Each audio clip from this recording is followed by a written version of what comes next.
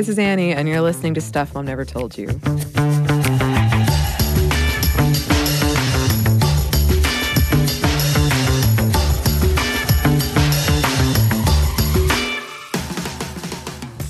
And this is a very special bonus episode and the first of a bonus segment about firsts.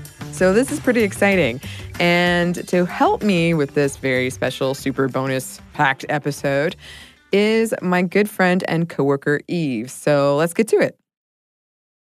So now we are joined by a good friend of mine and coworker, Eves. It's good to see you again. Yes, you've heard from Eves on the episode we did around invisible disability. And we're going to do this segment that we hope will be a regular segment about female first. And we spent a decent, not embarrassing amount of time trying to come up with an acronym for it because I love doing ridiculous acronyms a la SHIELD from Marvel movies. So right now we're working with female first empower. Well, we'll get there. We'll get there. We'll figure it out. Yeah, we will. This has to be done, though. We're not giving up on it. No. Please write in with your suggestions. I actually came up with one of these for the other podcast I do, and no one will get on board with it. And I'm like, it's time for another segment of Plate, and they're like, ugh, Annie. But you can also hear Eves on This Day in History class, and one of the reasons I am really excited to have you on here is because part of doing this show, I've just come to realize there's so many women who have done amazing things that I'd never heard of or was never taught about. I can say that I've ran into that a lot, too, doing This Day in History class. And I'll just get so excited when I found out things about women, too. Like, oh, my gosh, they did this. They did this. Everybody needs to know, you know? Yes. So I think even if there are people that we know about, maybe we don't know everything about them. And then there are people that, or who we haven't heard of at all. So I'm excited, too, to be able to talk about people in history who did amazing things. Yeah, and put a spotlight on women who have either been erased or just never gotten the spotlight they deserve. That's something we talked about in our Wikipedia episode of just how many women kind of forgotten to time. And yeah, I'm a big history nerd. So I am very happy to include this. And today you have two women who kind of there's a couple of similarities, some more important than others. I was like, their names both start with M. Did you go through a whole checklist of similarities and differences? Yeah. Yes. I can see you doing that. I do intensely. like a good list. I really do. Yeah, I think it's important to talk about them, but I want to talk about first in general, because I think there's kind of some, hesitancy over celebrating first sometimes. Yeah. I do think it's really important to look back in history and see how things started and see how they snowballed on from the things that happened in the beginning. Things have precedence. They don't just come out of nowhere. And I think that can get a little lost sometimes. So it's definitely important to recognize the first women, the first Black people to do this, the first Native American people to do things like we have in today's episode. Yeah. But I think that there's an argument to be had about the value of first, because it kind of is like one of those things that sounds really nice and really pretty on paper. But there's definitely an argument to be had about the value of first, especially when it comes to firsts when they are mixed with gender and with ethnicity, because a lot of the times there'll be a first woman to do something and then a first Black woman to do something. But a lot of times people weren't recognized for the very reason of that ethnicity. Right. So it kind of does, in a way, at times, overshadow people's achievements in history. So, yeah. I don't know. How do you feel about it? Do you have any thoughts on that?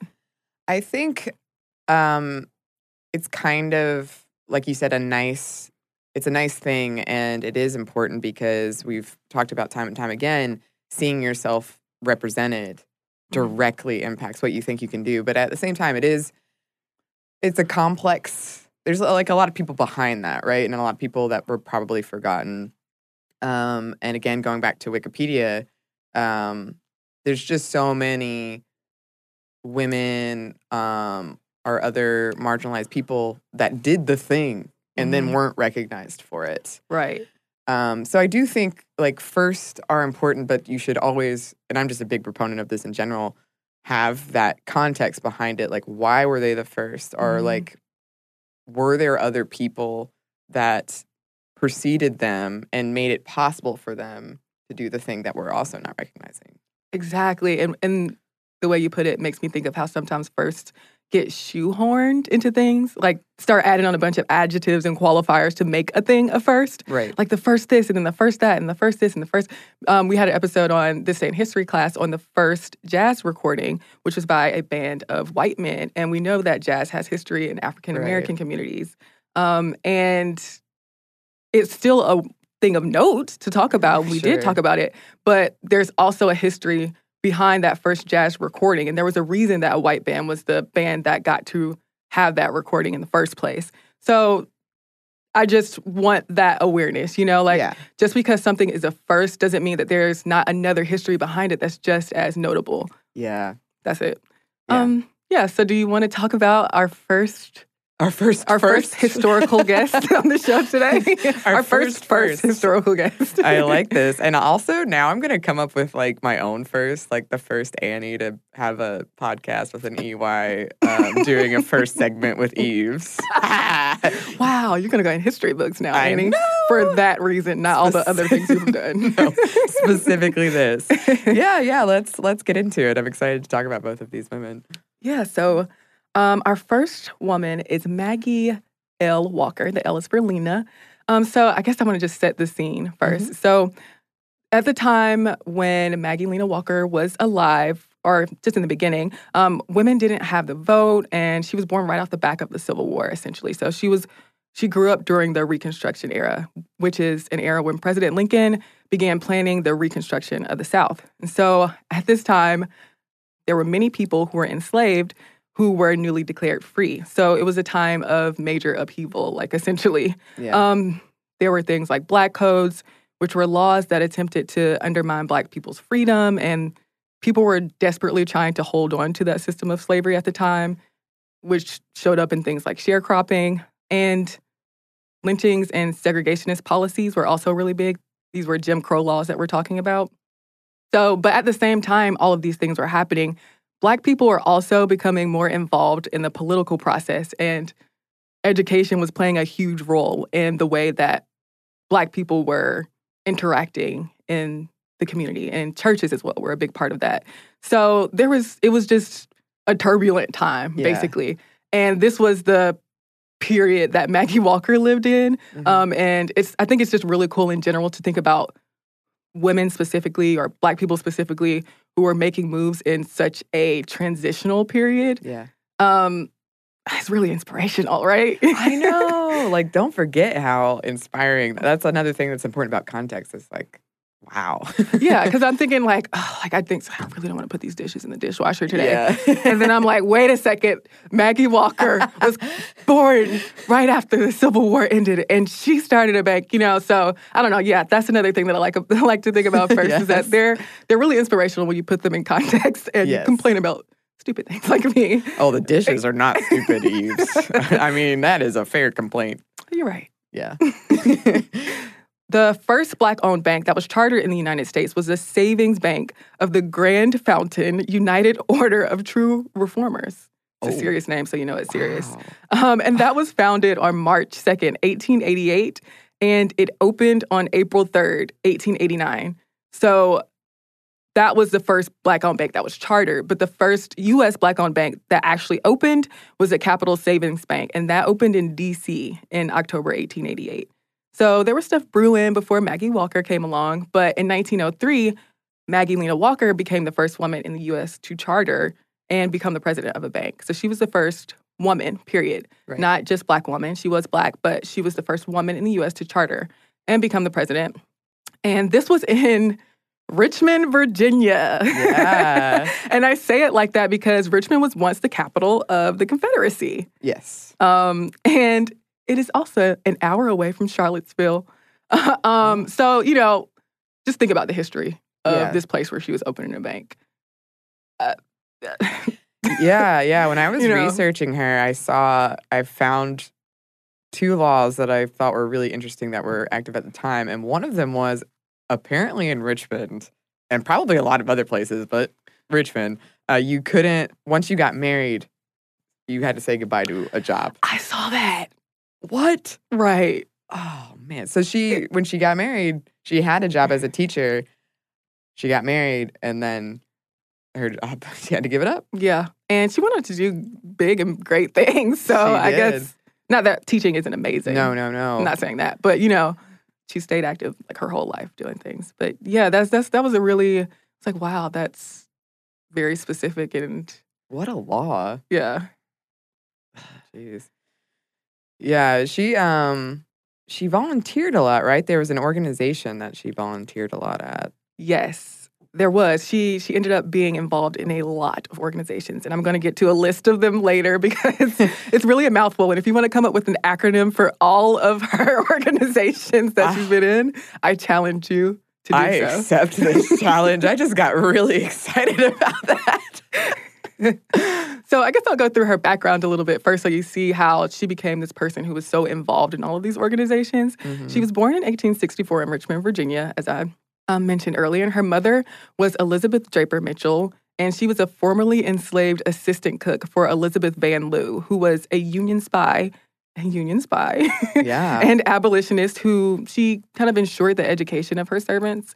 And Maggie's biological father was an Irish-American man that her mom had met on the Van Lew estate. Mm-hmm. So the two of them didn't marry, but shortly after Maggie's birth, she got married, her mom, Elizabeth, got married to a man named William Mitchell, who was also at this estate, but he was a butler. And William became the head waiter at a hotel a little bit later in Richmond, but unfortunately, he was later found drowned in a river, which was a very sad point of, a sad part of Maggie's life. Yeah. Because his death was ruled a suicide, but Maggie believed that he was murdered. Mm-hmm. Really sad. But at age 14, she joined the Independent Order of St. Luke's, which was the organization that she became a lot more heavily involved in over the course of her life and actually was until the end of her life. And at first, it was an organization that helped the sick and the elderly in Richmond. It was a burial society at first, and then as it grew and developed, it turned into a fraternal order and a life insurance company. It was a Black organization, if I didn't say that already. I'm not sure. The order provided financial and social support to people, and they did things like lended money to people who had financial difficulty and raised money for members who had health problems. But after Maggie's mom's husband, after her husband died, Maggie really began to work with her mother to help her out financially. So she helped her mother on the laundry business. So she delivered loads of clothes to people as part of her mother's laundry business. And laundry was one of the few things that Black women could do at the time that was accessible to them as work and domestic work in general. And I'm sure you know how important domestic work is in the history of women. Yes. We'll get to that later. But so at this time, she kind of started realizing the social gap between Black people and white people in America.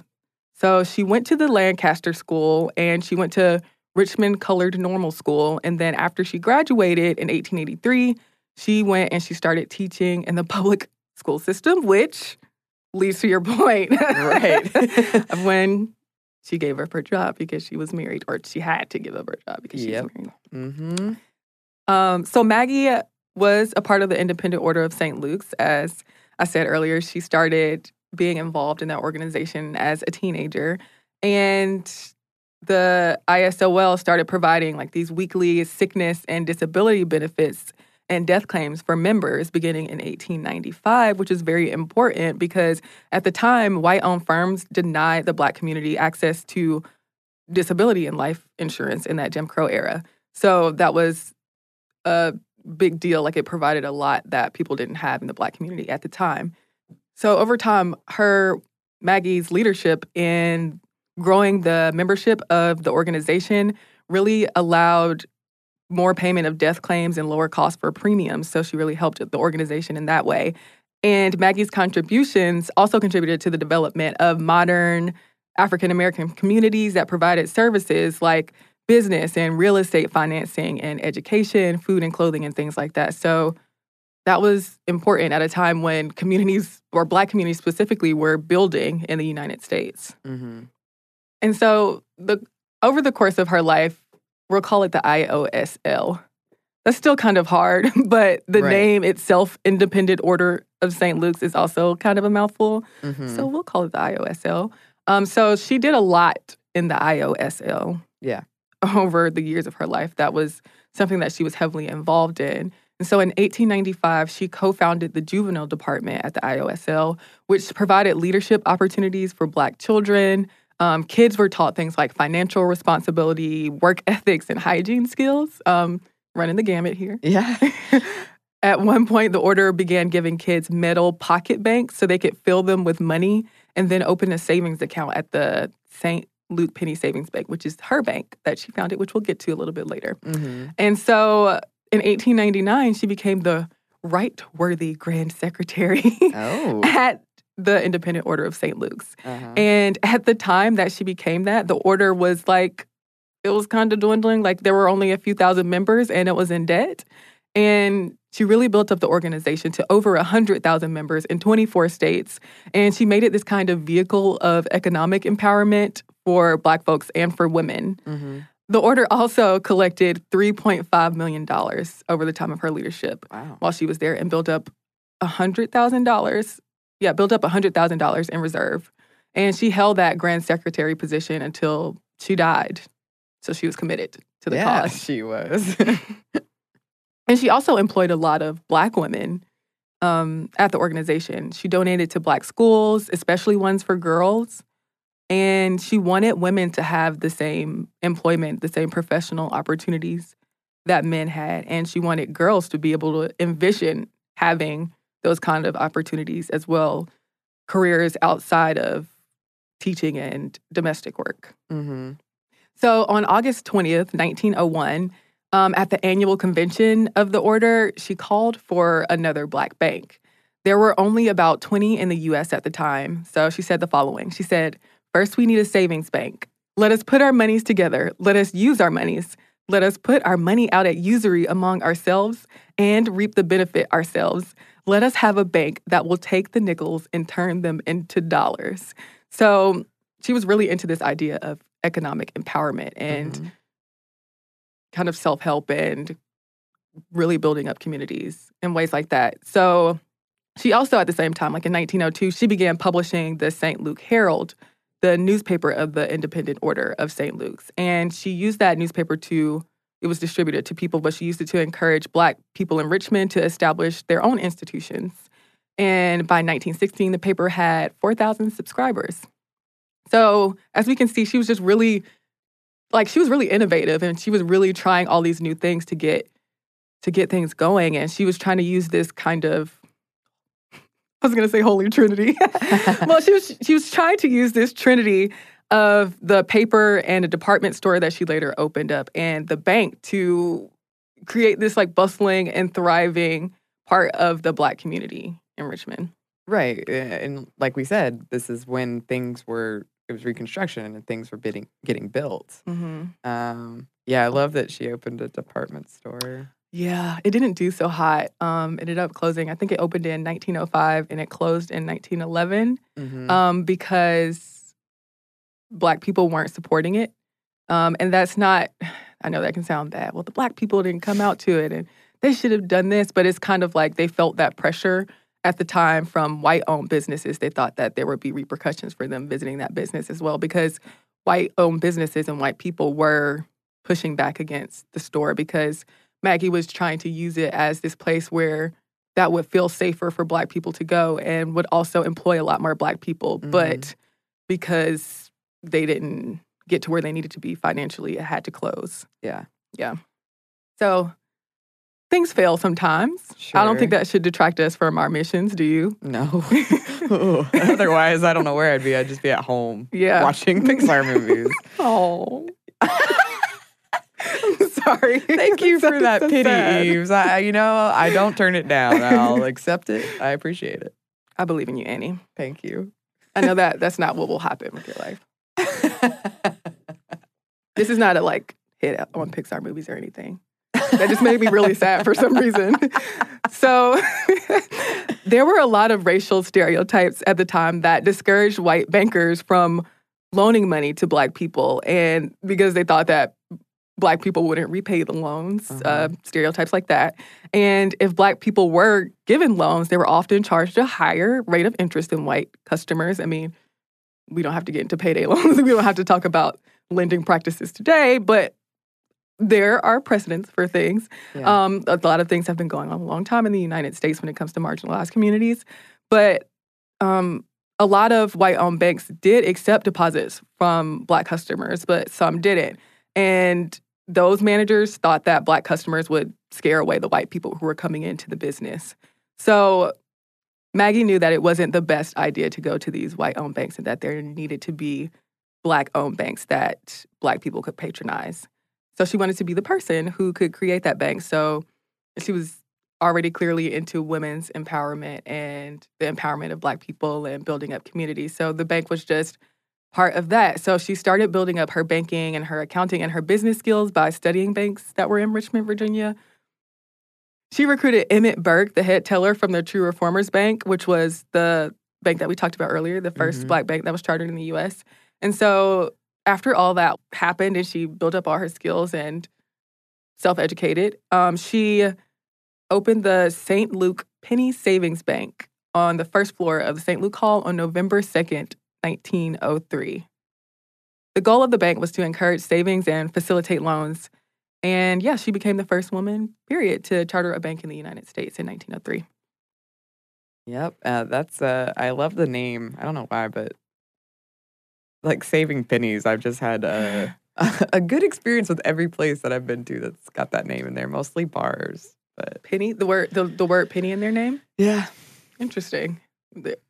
So are you a person who picks up pennies on heads but not pennies on tails? Or do you not pick up pennies at all? Oh my gosh, I actually feel a deep pang in my heart every time I see a penny. And I'm like, this is so sad because if no one picks you up, you're just out of our money circulation. Yeah. It's just like lost money. That's so I pick it up every time.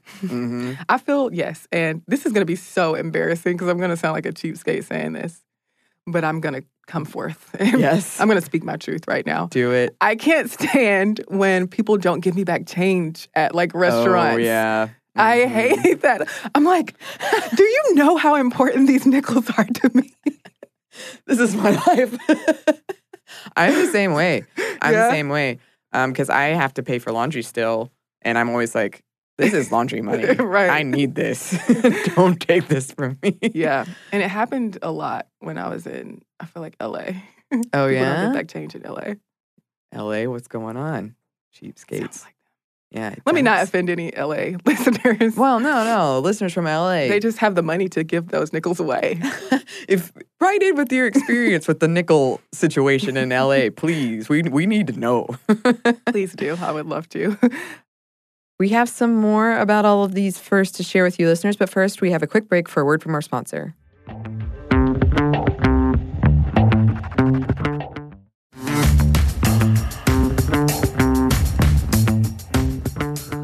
And we're back. Thank you, sponsor. So by the end of the first day of the bank's business, after Maggie opened it, it had over $9,000 in deposits. And by January of 1906, savings deposits were $170,000. So that provided opportunities for home and business loans. And by 1920, the bank had financed over 600 home loans, allowing for significant real estate holdings among the Black community in Richmond. So it was just a snowball of things that were able to happen after she opened this bank, basically.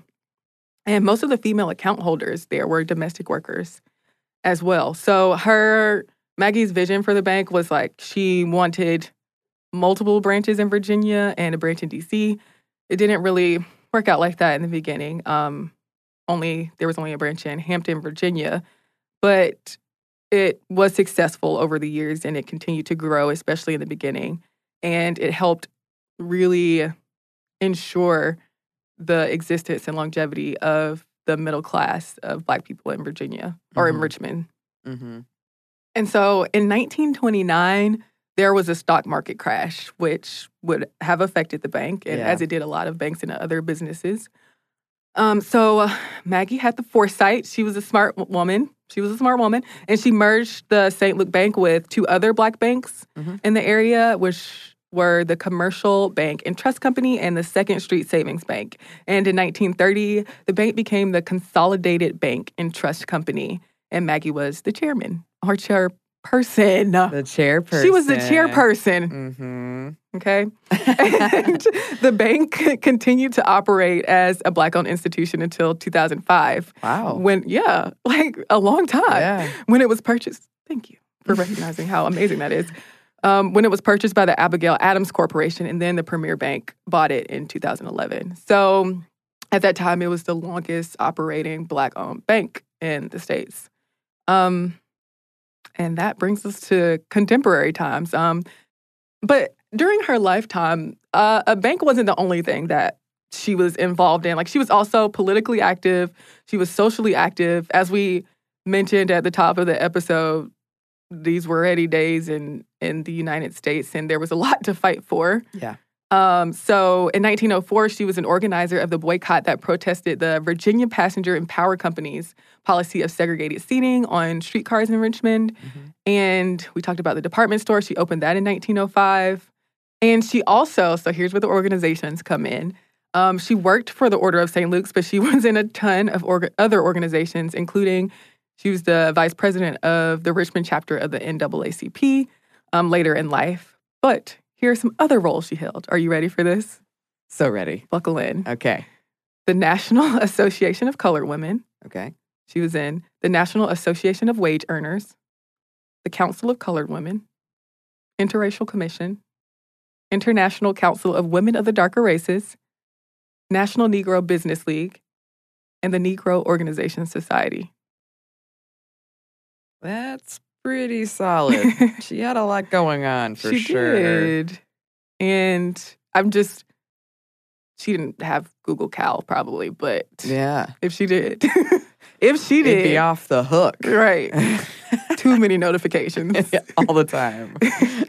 So in 1921, she also ran for public office on what they call Lily Black Republican ticket, and the ticket didn't do so well. She was running for superintendent of public instruction, so she lost like everybody else on the ticket.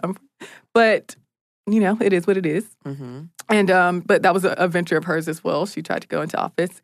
She also lived in a really nice house in a really nice part of town in Virginia from 1905 to 1934. She lived in a Victorian townhouse in an elite Black neighborhood in Jim Crow Richmond.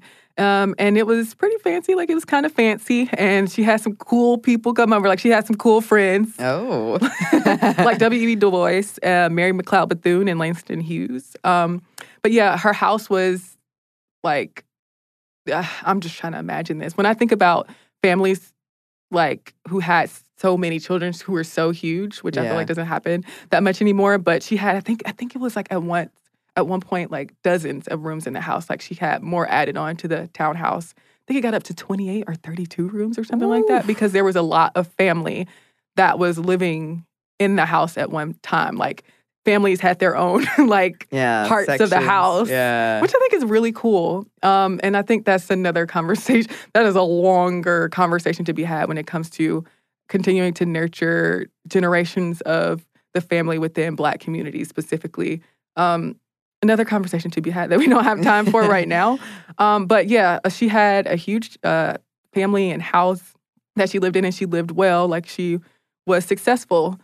So later in her life, she did a lot more things. She fought for women's suffrage in the 19th Amendment, which prohibits the government from denying the right to vote on the basis of sex. And she just kept doing things after the bank was growing. So she's a first. She is. She's yeah. a first. Her story is really cool, and I love that she did do so much stuff to empower people in her community. Like, that was a big push for her. So an inspiring first, for sure. Yeah, and I think that the thing she did is also really good to look back on, because, a lot of, talk when it comes to Black community and financial education, financial literacy, economic empowerment, and the Black dollar staying in the Black community is still a conversation that happens a lot right now, and for good reasons. And we're also talking about reparations a lot right now because nobody got paid for the work that they did while they were enslaved.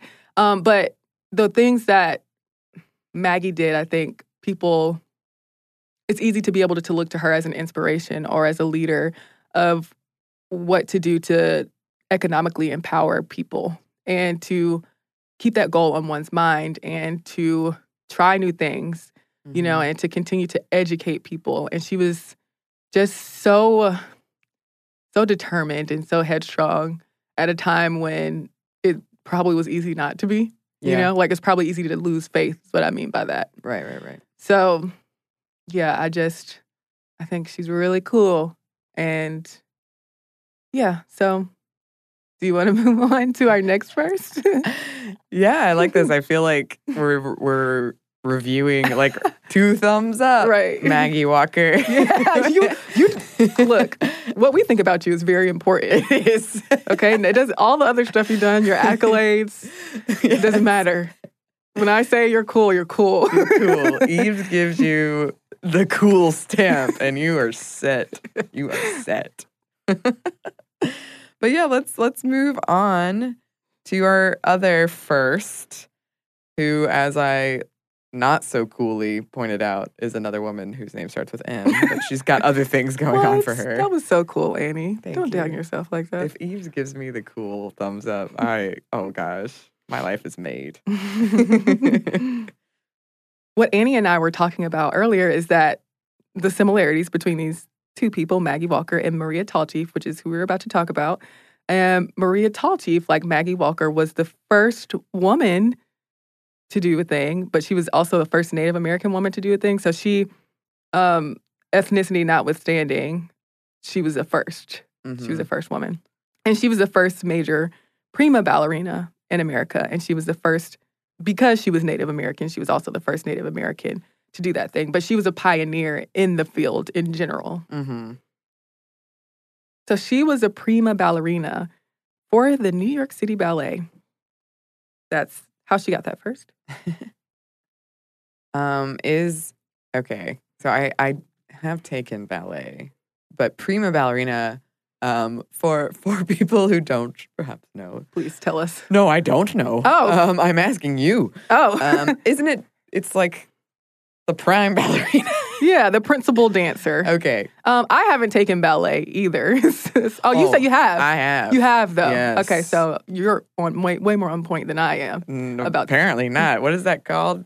The point? On point? Yeah, on point. The point. There was a ballet pun that just happened, but it was physical, so it just fell flat on its face.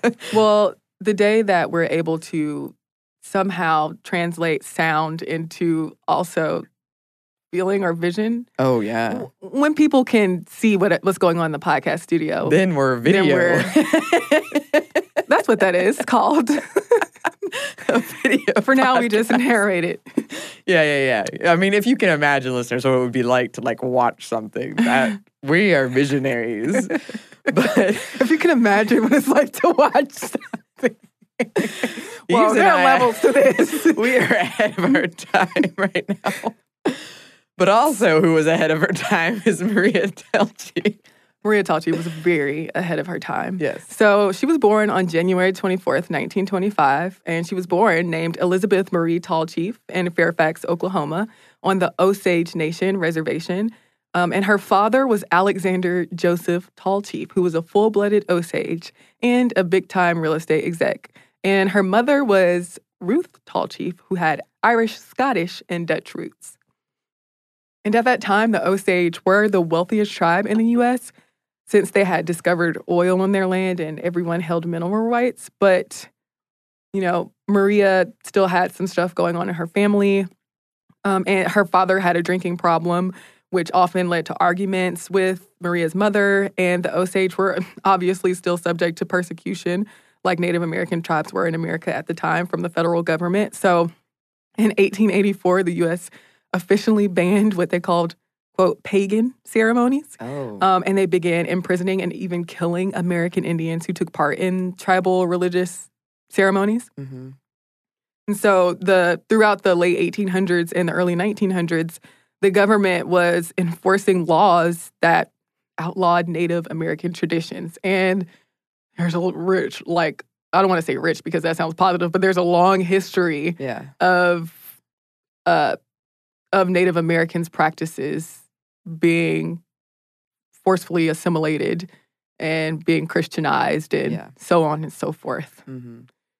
Maria's grandmother, Eliza Big Heart Tall Chief, still snuck Maria and her younger sister into secret tribal ceremonies when they were children, which is just really endearing to me. I don't know, it sounds really cute. Yeah. But Maria was fascinated by all the outfits, the dancing, and the songs at the powwows, and that really stuck with her throughout her childhood and her lifetime.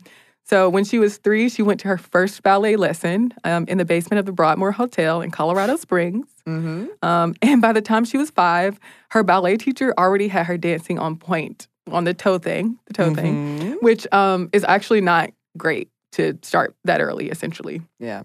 Maria also started piano lessons when she was young. Her mother really wanted her to be a concert pianist, but Maria wanted to do ballet. That's where she really wanted. She did do piano lessons, but what she really wanted was ballet. Mm-hmm. So her family called her Betty Marie. When she was 8 years old, her family moved to Beverly Hills, California. So under the guidance of the famed dancer and choreographer Ernest Belcher, Maria and her sister learned everything from ballet to acrobatics to tap dance. And Ruth was really excited to get her daughters out onto the stage. Mm-hmm. So sometimes she made them do these cringeworthy Native American dances that were really contrived to be called tribal. So yeah. In 1938, Maria and her sister began studying, basically from here, it's just ballet, ballet, ballet. You know, when you're in something, you're in something. And as we know with a lot of people who were passionate artists, their lives become that art. Yes. And they just really delve into it. And that was Maria's life from that point. So she basically really got heavy into ballet from here. So in 1938, she and her sister began studying under David Lachine, and his wife was a prima ballerina, Tatiana Rybałczyńska, and Bronislava Nijińska, who was a notable ballet teacher and choreographer. Mm-hmm. So Nijińska was a really tough teacher who pushed her students to be dancers at all times, but not just when they were practicing and performing. You make it a part of your life. And she really recognized Maria's talent, and they decided to cast her, or she decided to cast her in the ballet Chopin Concerto, which was performed at the Hollywood Bowl in 1940. Oh, wow. Yep. So Maria graduated from Beverly Hills High School in 1942, and she hit the ground running after that. She got a job as an extra in the film Presenting Lily Mars, which starred Judy Garland. Oh. Who we know. We all know. Yes. Well, I'm not going to make any assumptions, but... Never assume. Yeah, you're right. And soon after, she earned a spot at Ballet Russe de Monte Carlo, which was a major ballet company at the time. And when she was performing with Ballet Russe, this is the time that she went from Betty Marie, as her family called her, to Maria Tall Chief. One word. Originally in her name, it's Tall Chief is 2 words, but she was already using Tall Chief as 1 word, but she changed her first name to Maria because her colleagues said that a more Russian-sounding name would help make her more appealing and palatable to people. Wow. Yeah. So she started rising in the ranks, basically. She went from the corps de ballet to solo parts. She started being in the spotlight. And the Russian choreographer George Balanchine, who's been called the father of American ballet, really helped her sharpen her ballet skills over the years. So he helped her on the turnout, or when dancers rotate their legs outwards so the toes point away from each other. Yep. I'm trying to do my hands they right were now. doing the thing. They were doing the thing again. But you know about this because you were in ballet. What am I talking about? Okay, so he trained her to become stronger, and he just really helped her embody the art of ballet. And Maria even once said that she didn't fully understand ballet until he came around. Wow. So that ballet relationship turned into a more romantic relationship. In 1946, the two of them, Maria and Balanchine, got married, when she was 21 and he was 42 years old. Ooh. So there's a big difference there. Yep. But that marriage didn't last too long. Mm-hmm. It only lasted 6 years.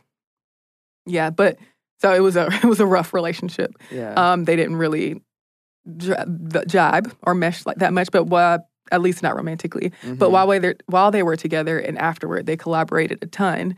So they went to France, and Maria made her debut at the Paris Opera Ballet in 1947. And in 1948, Maria joined Balanchine's new company, the New York City Ballet.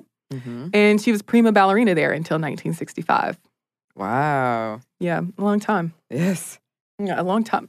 I'm just thinking about, and I'm always fascinated by athletes, by their, like, what's the word for it? Like, how they're able to do these really intense things for so long. Yeah. Like, that seems like so much stress on the body. It does. Yeah. I remember when Michael Phelps was like, Phelps Mania, and it was like, this is what he eats every day, and this is his workout every day. Yeah. And I'm like, what? Yeah. What? You have to have serious resolve to stay that dedicated to something that's so physical and so intensely physical. Yeah. And like you said, it becomes your life. Yeah. Like everything. Yeah. Mm-hmm. Really interesting. So we have a little bit more for you, but first we're going to pause for one more quick break for a word from our sponsor.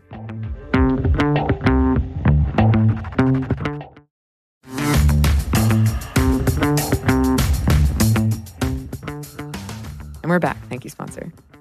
So Maria rose to the top of the ballet world when she starred in The Firebird at the New York City Ballet. And her performance as the Sugar Plum Fairy in a version of Tchaikovsky's The Nutcracker, and a bunch of other roles that showed off her technical skill and her passion. And so she toured Europe and Asia, and she performed with other ballet companies, and even played Russian ballerina Anna Pavlova in the 1953 film $1 Million Mermaid. So she was talented. Yeah. She did a lot of things. Sounds like it. Sounds like it. So during her life, she was always involved in the ballet world in some way, even after she retired from dancing and settled down with her family in Chicago.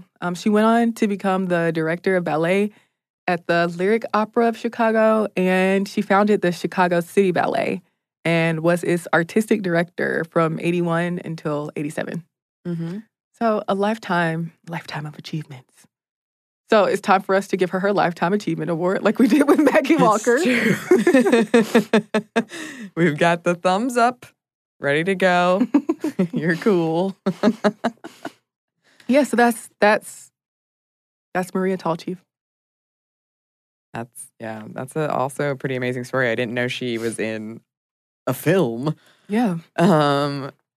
So if you don't mind me asking, why did you pick these two women? So so sometimes they're selfish, I want to know more about them Sure. too. Oh gosh, yes. So I was already familiar with Maria, so we had an episode on her for This Day in History class, but I wasn't as familiar with Maggie Walker, and I wanted to learn more about her. And then, like I said earlier, I didn't realize the connection between the two of them in terms of the whole ethnicity and woman thing going on, but I figured that was a serendipitous occurrence.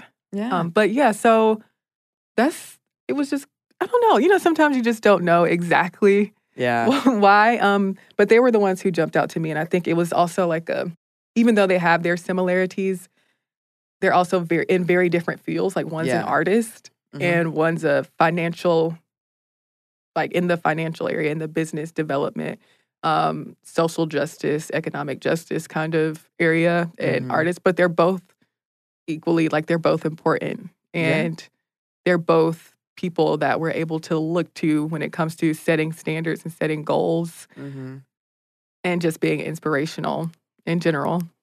So yeah, that's probably part of it. And I also just think it's really good to highlight Black women who were working in the financial area, because we do hear a lot about people or Black women in history who dealt with social justice, but not necessarily from the financial and banking angle of it. Yeah. So I thought it would be really cool to highlight her for that reason. Yeah. Yeah, absolutely. I agree. And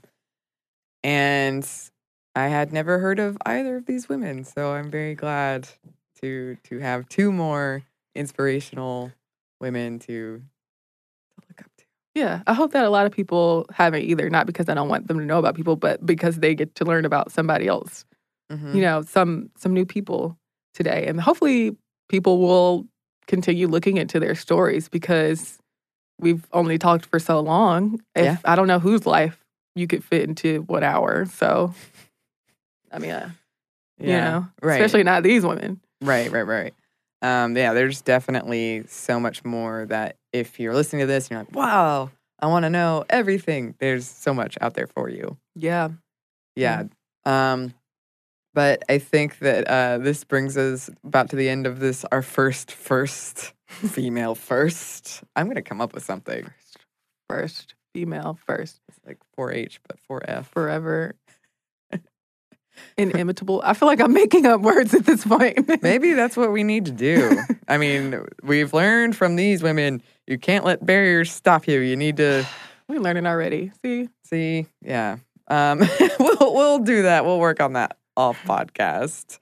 But in the meantime, thank you so much for joining us, Eve. This has been really fun and educational.